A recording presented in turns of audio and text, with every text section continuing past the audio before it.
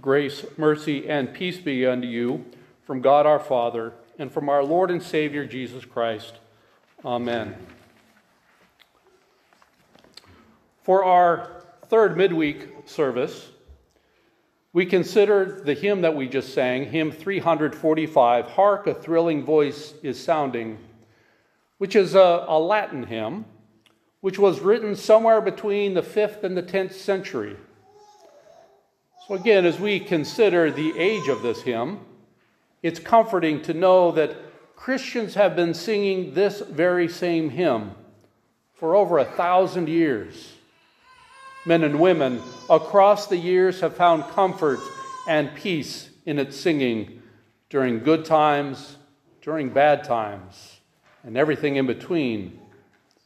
Think about it. Before the Crusades, before the Magna Carta, before the 100 Years' War, before the 30-Year War, before the Black Plague, World War I and World War II, Christians have found comfort and peace in this hymn. In times of persecution and in peaceful times, Christians have sung this very hymn.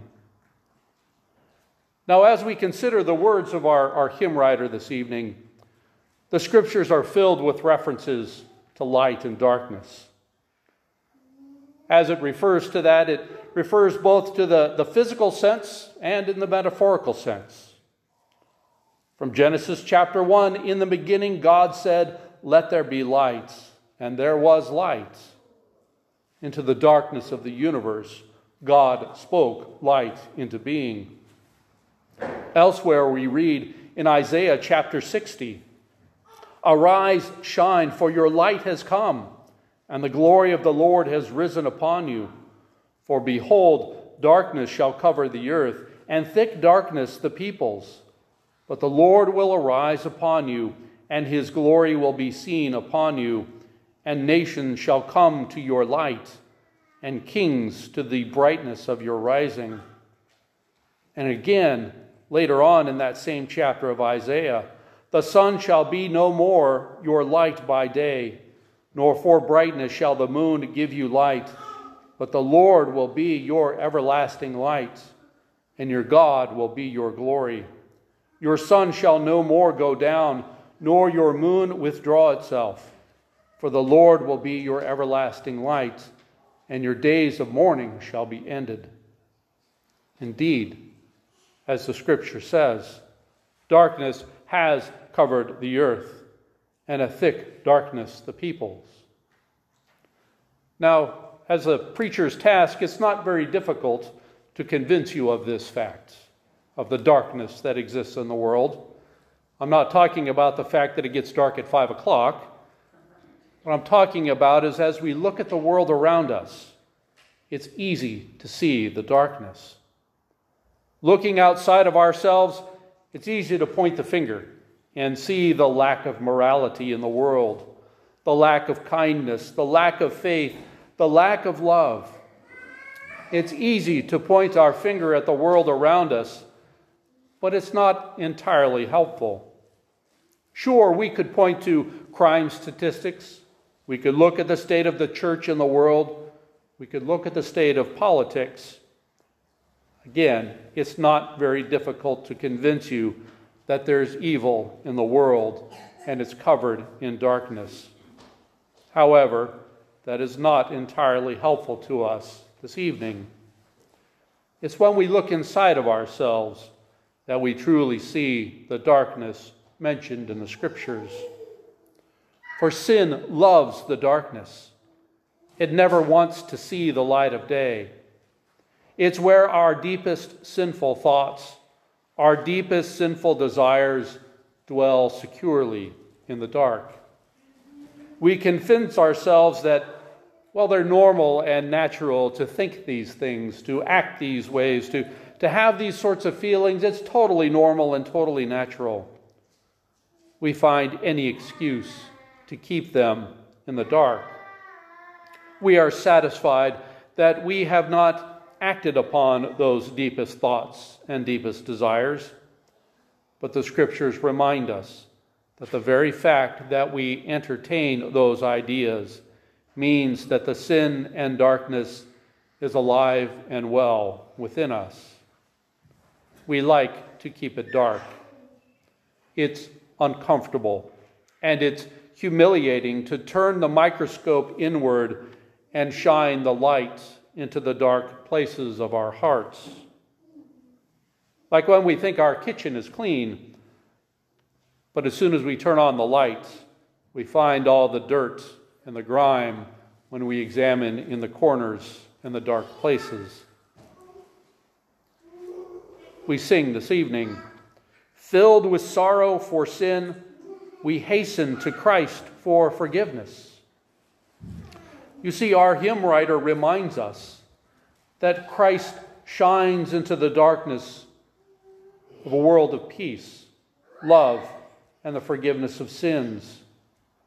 We read in Luke chapter 1, "And you, child, will be called the prophet of the Most High, for you will go before the Lord to prepare his ways, to give knowledge of salvation to the people and the forgiveness of their sins, because of the tender mercy of our God, whereby the sunrise shall visit us from on high, to give light to those who sit in darkness and in the shadow of death, to guide our feet into the way of peace." In this beautiful song of Simeon, we see a picture of Christ and his forgiveness. While we sit in darkness and the shadow of death, Christ brings the light of salvation. He brings peace to our troubled souls. We sing, "See the Lamb so long expected, comes with pardon down from heaven. Let us haste with tears of sorrow, one and all to be forgiven. So when next he comes in glory and the world is wrapped in fear, he will shield us with his mercy and with words of love draw near."